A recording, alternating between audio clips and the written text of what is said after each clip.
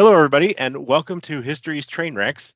As a special treat, and no doubt a welcome relief to my listeners, you get to hear something other than me droning on this episode of History's Trainwrecks.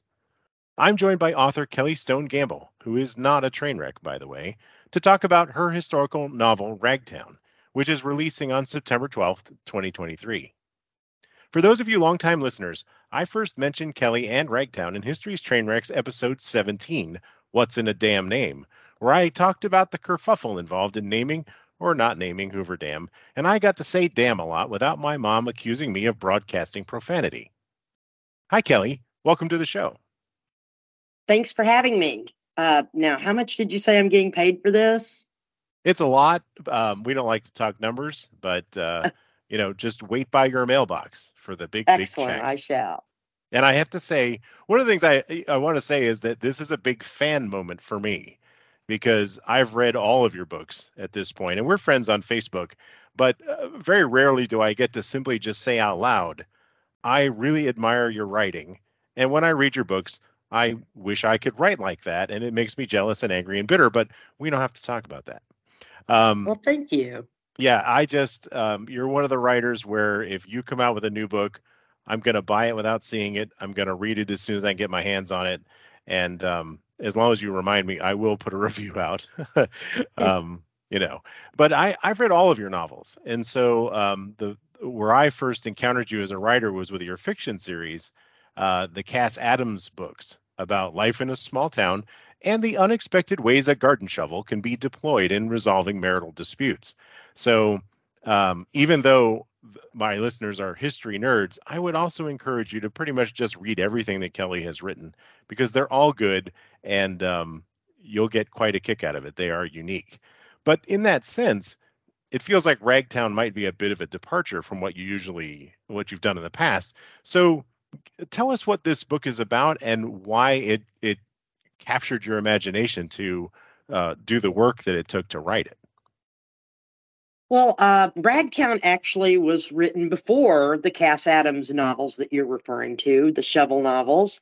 It's taken me a good 12 years to rewrite Ragtown and get it out into the public. And I started on it.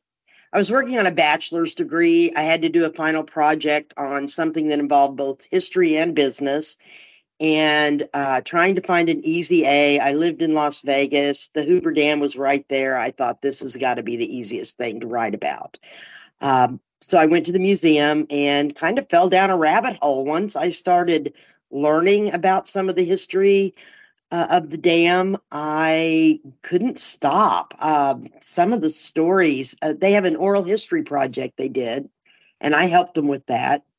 I transcribed several interviews. I got to interview some of the workers and their families that had been in Nevada in 1931.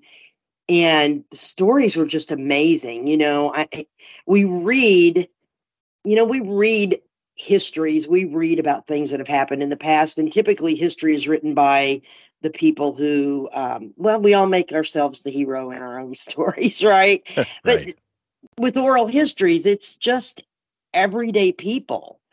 And their stories are so compelling. So I really got into it. And the best way I knew to bring these stories out was to write a novel. And that's what I did. Well, that's interesting to me too, because on this show, we tend to focus on the big names or the biggest train wrecks, and it sounds like Ragtown is about people we've never heard of or might not otherwise have heard of. You're not talking about the chief engineer on the dam and Herbert Hoover himself and all the names that we might recognize. You chose to go in a direction of let's look at what happened from the people who lived in the shadow of the dam and what they had to go through to survive because the Great Depression was going on. And then at the same time, do this monumental feat of building. So, so tell me about how that resonated with you. And I'm sure that you have a ton of great dam stories. Oh, I have so many damn stories. Like I said, I think there's about 100 of the oral histories that the Boulder City Library houses now. And each one of these are just full of stories. With an oral history, for some reason, something resonated with someone and they remembered that story to tell later.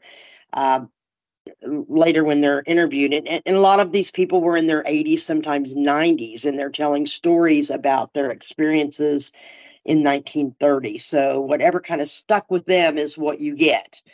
And that's always very interesting to me. When I'm 80 and someone says, what were you doing in your 20s? What am I going to say? Right? So that's actually a very scary thought. But anyway, so yeah, there are some amazing stories about the dam. One that I used a lot of these stories in the book. I created scenes out of them. If you've read the book, which I think you might be in the middle of or something, there's a scene about fire ants. And that came from the oral histories. That actually happened. So as horrendous as that was, that's one that actually happened. But there's so many stories, and you just tell me when to stop. Well, so you've listened to our show, so you know that we tend to favor train wrecks, stories where, Right. Somebody's got everything going for them, and then usually by their own design, they screw it up. And so other than Herbert Hoover himself, was there anybody involved in the research that you found out about the dam where it's like, wow, that guy just messed it up? Well, first of all, I do have to mention Hoover because he wasn't popular at the time, of course, and he actually visited the dam project one day and went to the mess hall where the guys typically ate, and they wouldn't stop booing. He couldn't even speak, and they kept booing, and he eventually left. So that was Hoover's big visit to see the dam workers while they were at lunch. They probably were just upset because he was interrupting their lunch, but that's good old Hoover. As far as people who were train wrecks, well, you've got you do have some criminal underworld figures going on in Ragtown, don't you? Right. Well, my gangsters are completely fictional. Of course, I read a lot about gangsters in Vegas during the time and created mine without using any real names because, maybe if one of the old gangsters is still alive, I don't want to be on his list. That's all you need. So they are wholly invented. But they're Bud Bodell, who in my book is the chief of security and also the Boulder City police officer. He was real. And I did put him in some fictional situations, and he does tend to come off as the bad guy. But based on a lot of the oral histories, it kind of fits his personality. That's interesting. And so, it feels like the Depression, at least in this kind of situation, a lot of the people in the shadow of the dam were trying to avoid the authorities. Like, they didn't want to get caught doing what they were doing. Many of them might have been running away from home or, escaping bad situations. And so it feels like they kind of had to thread the needle between I need this job to survive, but when the cops come around, I'm going to be somewhere else. Right. Well, I mean, people from all over the country, every state was represented on the dam, and people from all over the country. Of course, they were starving. They were out of work. And yes, there was a significant criminal element. And a lot of people would apply for jobs on the dam. If they didn't get a call, they would put in another application under a different name. They would have several applications. So many of the people working there were working under assumed names, and it's very difficult to find records of some of them because of that. And then, of course, the Hoovervilles, the squatters camps that were outside of the dam project on the way to Las Vegas, that was a pretty rough area. There were no rules. There was no one patrolling out there. It was just thousands of people living in the desert trying to make their way. And there were families too. I mean, so, these men who came to work on the dam, they'd bring their wives and their children with them. And they, in most cases, were the only protection that their families had, but they had to leave every day to go work on the dam. And so if they were lucky enough to have a job. And, Six Companies, the company that was contracted to build the dam, they hadn't anticipated all of these people bringing their families.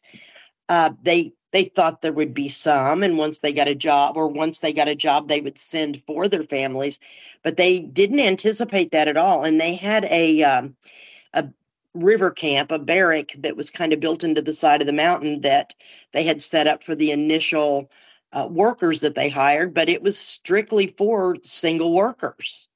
And when they realized that so many had brought their families, they had to really push the button on the city of Boulder City that they had planned, but they just hadn't planned on doing it as quickly as they needed to with all these people living in the desert.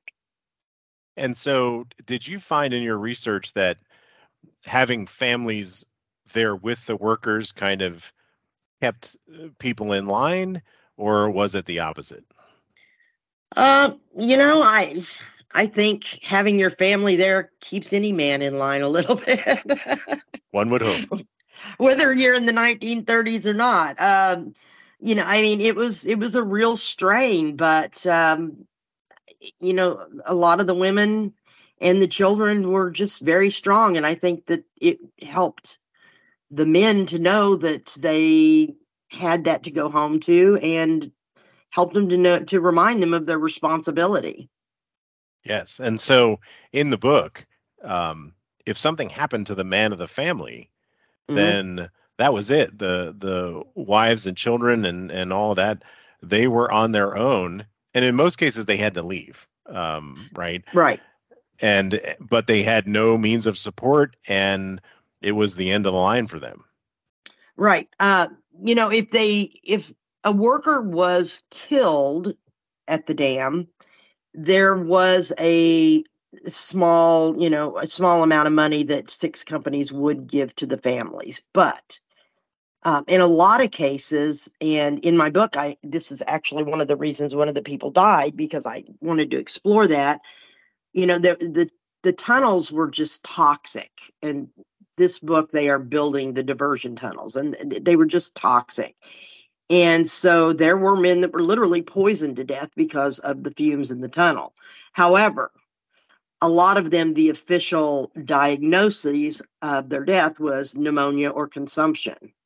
And by doing that, by not admitting to, we're poisoning people, they got away with not paying after their death.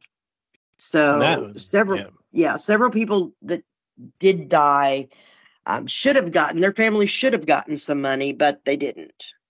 Well, and that's a story that repeats in American history, right, and world history quite a lot. Is they didn't die of we didn't kill them; they just spontaneously fell down. Right. Are there any other characters in the novel who are based on historical figures? Several, as I said, Bud Bodell, Kehoe the Indian, which the book begins with the renegade Indian. His story is so fascinating to me. I wanted to have it somewhere in there, and I thought a good place would be the beginning and the end, and then use him as, he's dead in the book. He is a character that Helen kind of takes to and hides in his cave, but he is dead at that time. So tell us about him. He is absolutely fascinating. He was an Indian. Sorry for the politically incorrect term, but his, everything you read about him, it's Kehoe the renegade Indian. He has he's got such a history, but long story short, he was considered Nevada's first mass murderer. He killed some people, stole a lot of goods, and they couldn't catch him for many, many years. He disappeared into the mountains surrounding where the dam is now. And when the workers were there, he kind of became the scapegoat for anything that happened. If someone was found dead, they blamed it on Kehoe. So, all of this time, of course, once they did eventually find his body, he couldn't possibly have done all of it because he had been dead for several years. But the workers at Ragtown and the other little camps, that's how they would spend their time. There was a huge reward for Kehoe. And so they would spend a lot of their spare time up in the mountains looking for him. That was their pastime, was searching for Kehoe in the mountains. And in your book, your main character, Helen, finds his hideout. Yes. His cave with all the stuff that he had stolen and his skeleton, right? Yes. So he starts off dead. She's a woman, and she can't claim the reward. Right. So there's also Ida Browder, which I talk a little bit about in the book. She's a woman she's an amazing woman. She was she was the first businesswoman in the city of Boulder City. And it is true that she did hold money for a lot of the dam workers. Before banks opened in the town, they would take their money to her and she would hide it. And she was kind of their savings account. And she became a very important figure in the city of Boulder City in general. And I'd love to write a book about her, honestly, because she's an amazing character. But one of my favorite people who is in the book briefly is Johnny Behind the Rock. And in one or two of the oral histories, Johnny Behind the Rock is mentioned, and that's the only name they have for him, Johnny Behind the Rock. And he was an older man who had absolutely nothing, and he lived behind a large boulder in Ragtown. He had nothing. He relied on the generosity of others, and he would come out from behind his rock to go down to the river, get something to drink, grab whatever can somebody left for him, and would go back behind his rock. That is literally the only thing that I was ever able to find about him. And I kind of feel like, again, we hear about all the famous people in history, but the reality is Johnny Behind the Rocks are important figures too, because they existed. And so I really felt like I had to put him in my book and give him some kind of a tribute that, I know he existed. I see you kind of thing. Well, I think that's true. I think that's true for all the characters in the book, because when you go to Hoover Dam and you look at the immensity of it, I think it's important to remember that ordinary people just like us had to go into those tunnels and blow stuff up and haul rocks out and risk their lives on ropes hanging off the side of a mountain to get it done. And that's something that's not often remembered when in the histories. So, the reason I love this book is because this is what it talks about. And I think it's important for us to acknowledge that history is made by ordinary people as much as it is by the great men of history. Right. Exactly. We just don't often hear about them. Right. Which surprises me, because the everyday person, their stories are amazing. Anytime we tell a story, we are, to a certain extent, the hero of our own story, right? And so sometimes they're embellished. And that's what oral histories are. A lot of these stories can't necessarily be verified, but they happened, and we're getting the perspective of that person. The fire ant story, for example, for some reason that was so horrific that it stuck with this woman for 50, 60 years, So what is it that we're going to remember, and what stories are we going to tell? And I just think that's absolutely fascinating. Well, and from a storyteller's perspective, like you had said earlier, if this is what sticks out in your mind 60 years later, it's a doozy. I mean, it's got to be a heck of a story. Um, Exactly. right. And so, and I also think that, you know, for we history nerds, when I study history, I wish I was like Theodore Roosevelt, but I know I'm not.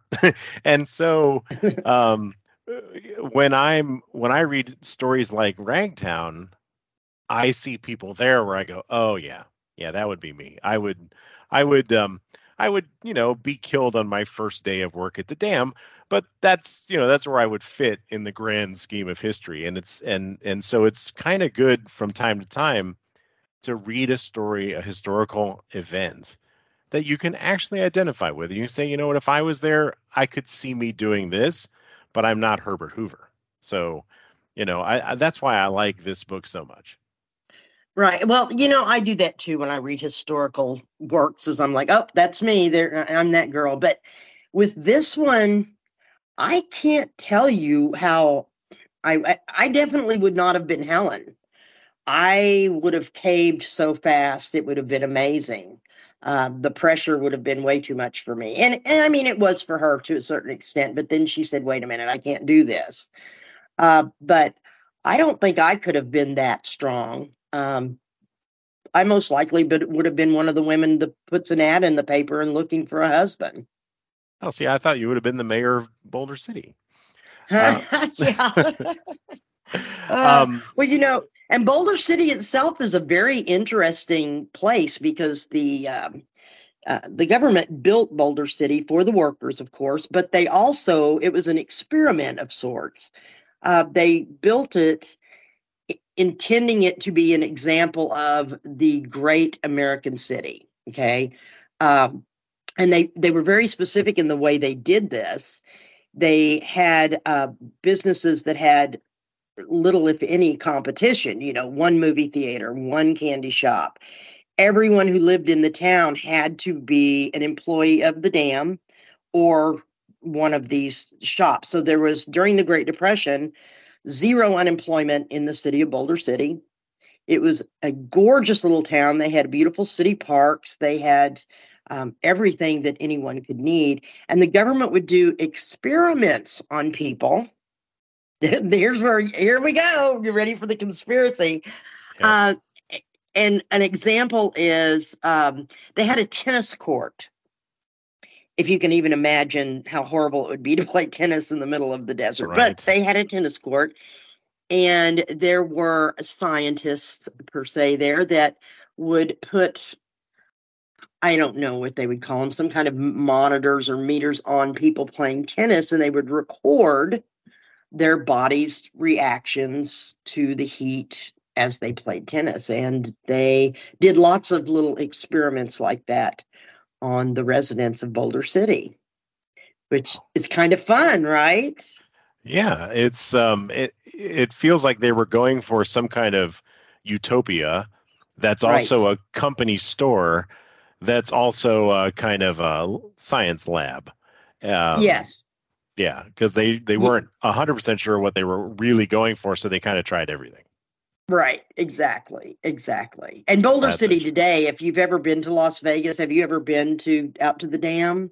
If you read my book, Trailer Trash with a Girl's Name, you know that our recreational vehicle broke down right before we went over the wall into Lake Mead, which we managed to uh, survive. So yes. we were in a big hurry to get out of there. A lot of our adventures in the RV, we took sightseeing tours that nearly killed us. So after the adventure at the dam, I was like, how do we get out of here as fast as we can? So we left. Right. Well, Boulder City, one of the things, Sims Eli was the city manager, and basically he made the rules of the city. And one thing that he said was there's no alcohol and no gambling within the city limits, because, of course, that would just be not good for the dam workers. They had to go to work every day. And to this day, there is no gambling within the city limits of Boulder City, which is interesting because it is so close to Vegas. Right. That's interesting.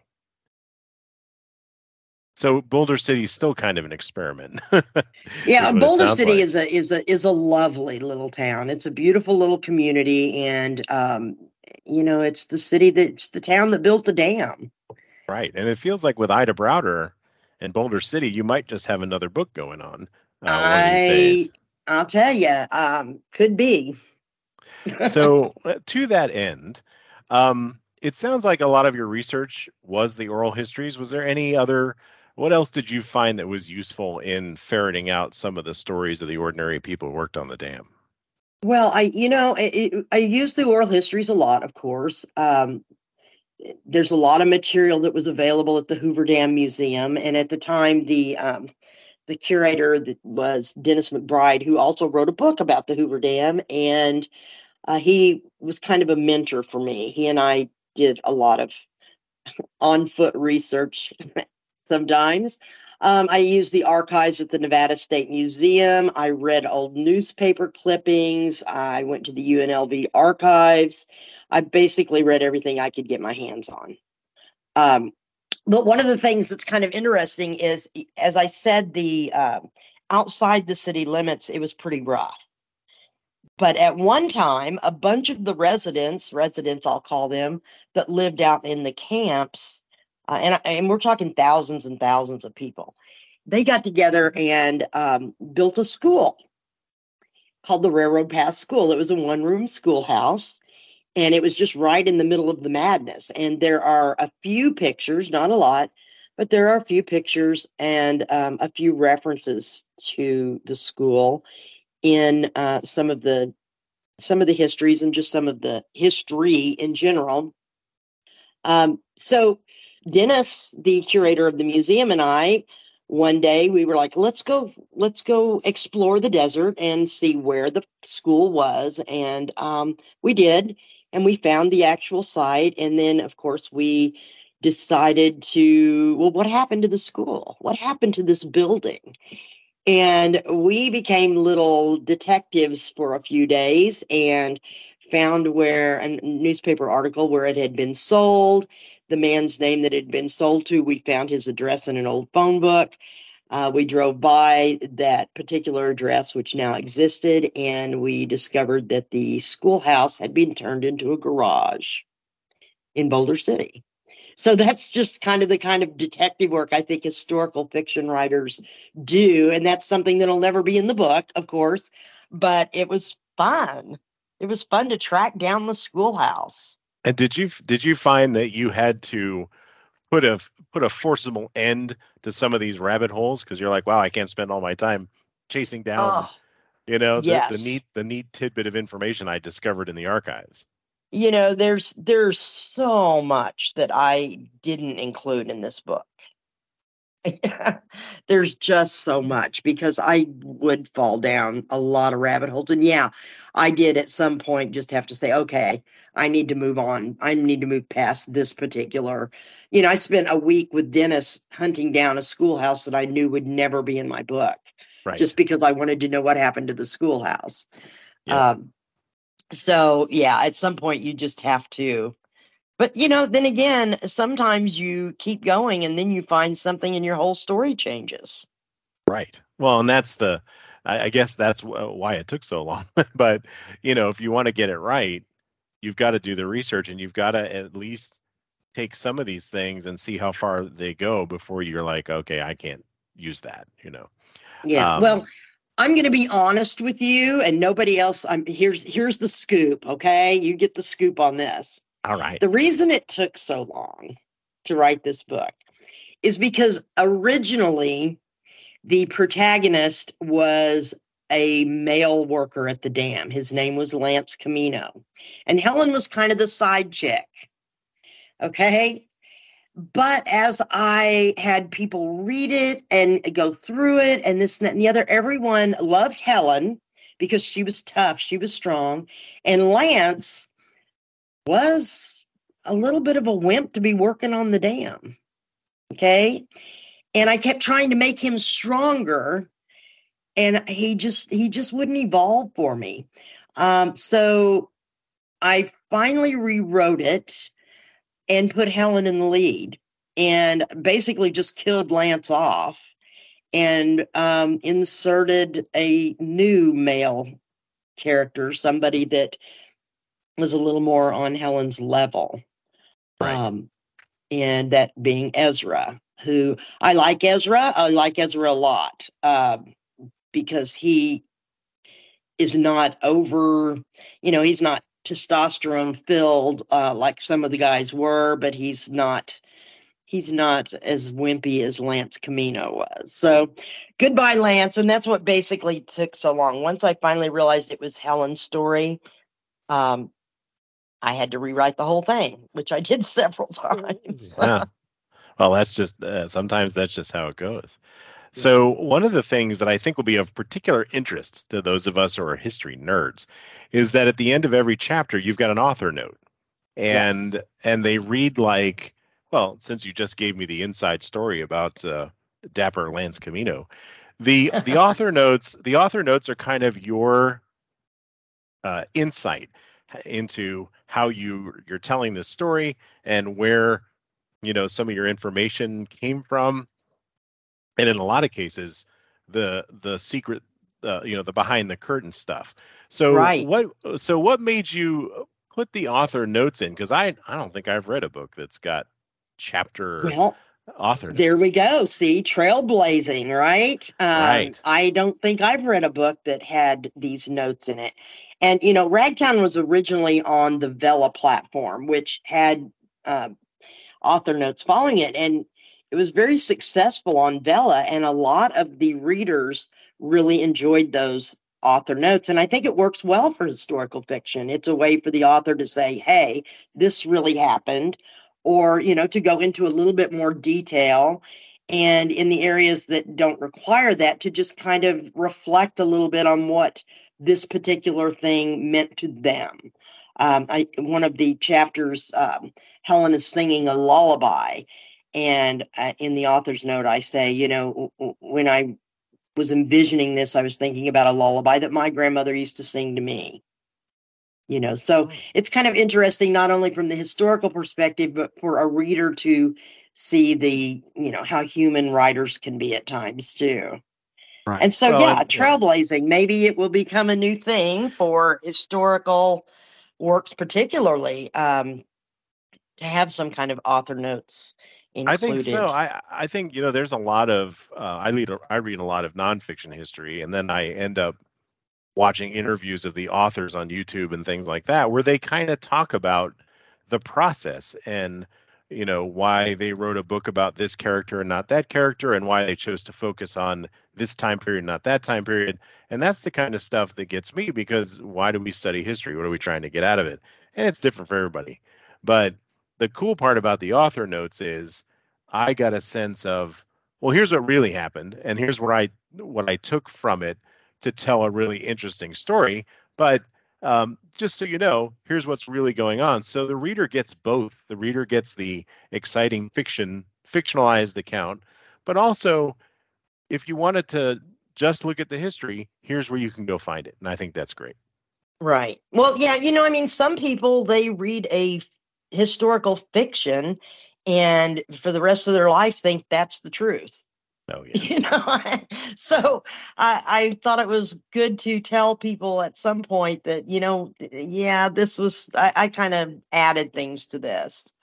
Yeah, Right. that Well, was and an I think important thing to do. it works on many levels. And Yeah. so, yeah. So to sum up where I started, Ragtown is a great book. It tells a great story, and that's ultimately what history is the story of what happened.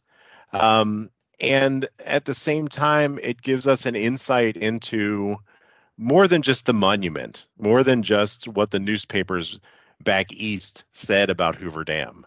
The engineering marvel and how it was going to revolutionize the Western United States.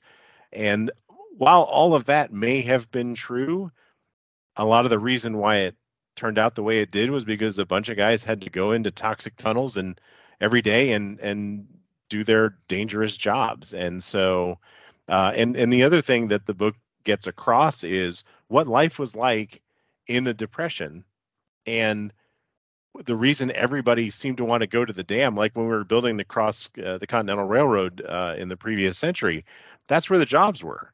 Right. And this was a time where a job was literally a matter of life and death, the way it has never been since. And so there's a lot going on in Ragtown. Right. And so I, of course, am recommending it to everybody, and I will definitely do that. I'm going to put links in the show notes and on our various social media pages so that people know where to find you and where to find Ragtown, because I think that history nerds aside, I think there's quite a lot of people who would be interested in your other books as well. So from the fan perspective, what's next after Ragtown? What do you have on the what do you have planned? Well, I got a little bit more serious. I have a book that is currently with my agent. He's trying to sell it, which is about homelessness. It's a fictional story about a woman who is saved from a bus by a homeless man and what she does to dig into his background and his life. Which I really like the book. One of my readers said, "This is the best one you've ever written." I'm like, "Oh, well, great." Thanks a lot. I think all of them are great myself, but wonderful. Hopefully it'll sell. And I'm kind of working on something else which is related to more of a contemporary issue. I like to write different things. I like to write a little bit of everything. Yeah, And I've seen that. Yeah. And I think that's good, because the cool part about Ragtown and your other books is you kind of go where the story takes you. You're not Right. you're not so committed. Otherwise, we'd be reading about Lance Camino, right? So, Right. Exactly. I think that even our history writers, like I'm a fan of David McCullough, who wrote Truman and John Adams and things like that. Right. And he was always fond of saying that, when people ask him, well, what's your theme? What are you going to write this book about? His answer is always, I don't know. I'm going to go do my Right. research and I'm going to see where it takes me. And Exactly. that always makes it a better book. So, that's exactly the one that my agent has. The title of it's Nobody's Hero. I wrote the entire book, and then when I reread it, I went, "Oh, now I know what the story is," and I started over and wrote another completely different book. So I had an entire novel that was a pre-write, and that's okay. That's a good process for me because it worked. right. And like I said, with Ragtown, seriously, if you had any idea how many times this book has been rewritten and the differences, it's unbelievable. So for you aspiring writers out there, we're not kidding around. Writing is No. hard. Oh, Writing yes. is definitely hard. Definitely. If you want to get it right. If you want to get it right, exactly. So, so thanks again, Kelly. I appreciate your coming on the show to talk Ragtown, because I've been a fan of it since all the way back in episode 17, where I was obsessed with Herbert Hoover and all the things that made him a train wreck, and why they spent so much time trying not to call it Hoover Dam, because for politics. Right. And Yes, clearly absolutely. Hoover was so unpopular that I'm sure he might have been happy to lose the election so he could just go away. And like most historical figures that we reviled at the time, I read his biography that he wrote in the 50s, and I was like, he wasn't entirely wrong. He was just the wrong guy for that particular moment. And true. Yeah. And I mean, not to say that he missed some opportunities that he should have taken, but sometimes that's how history works. Sometimes you're just not the right person for that moment. And so, that's why I like to read about him. And of course, my own near-death experience at Hoover Dam made me an instant, I have to buy this book, because, people survived it. That's good to know. Right. So the book comes out on September 12th. Yes. It will be available for pre-order as the release date gets closer. But in the meantime, while if everybody's waiting, they can go read all your other books and get caught up. Absolutely. Right. So like I said, I'll put links to all your various pages in the show notes. I encourage everybody to get a copy of Ragtown because it's a great read. And if you like history, even better. Well, thank you. I appreciate that. I kind of like it myself. Well, because you've written it 3 times by now, right? So you better. More like 30. Oh my God, you poor thing.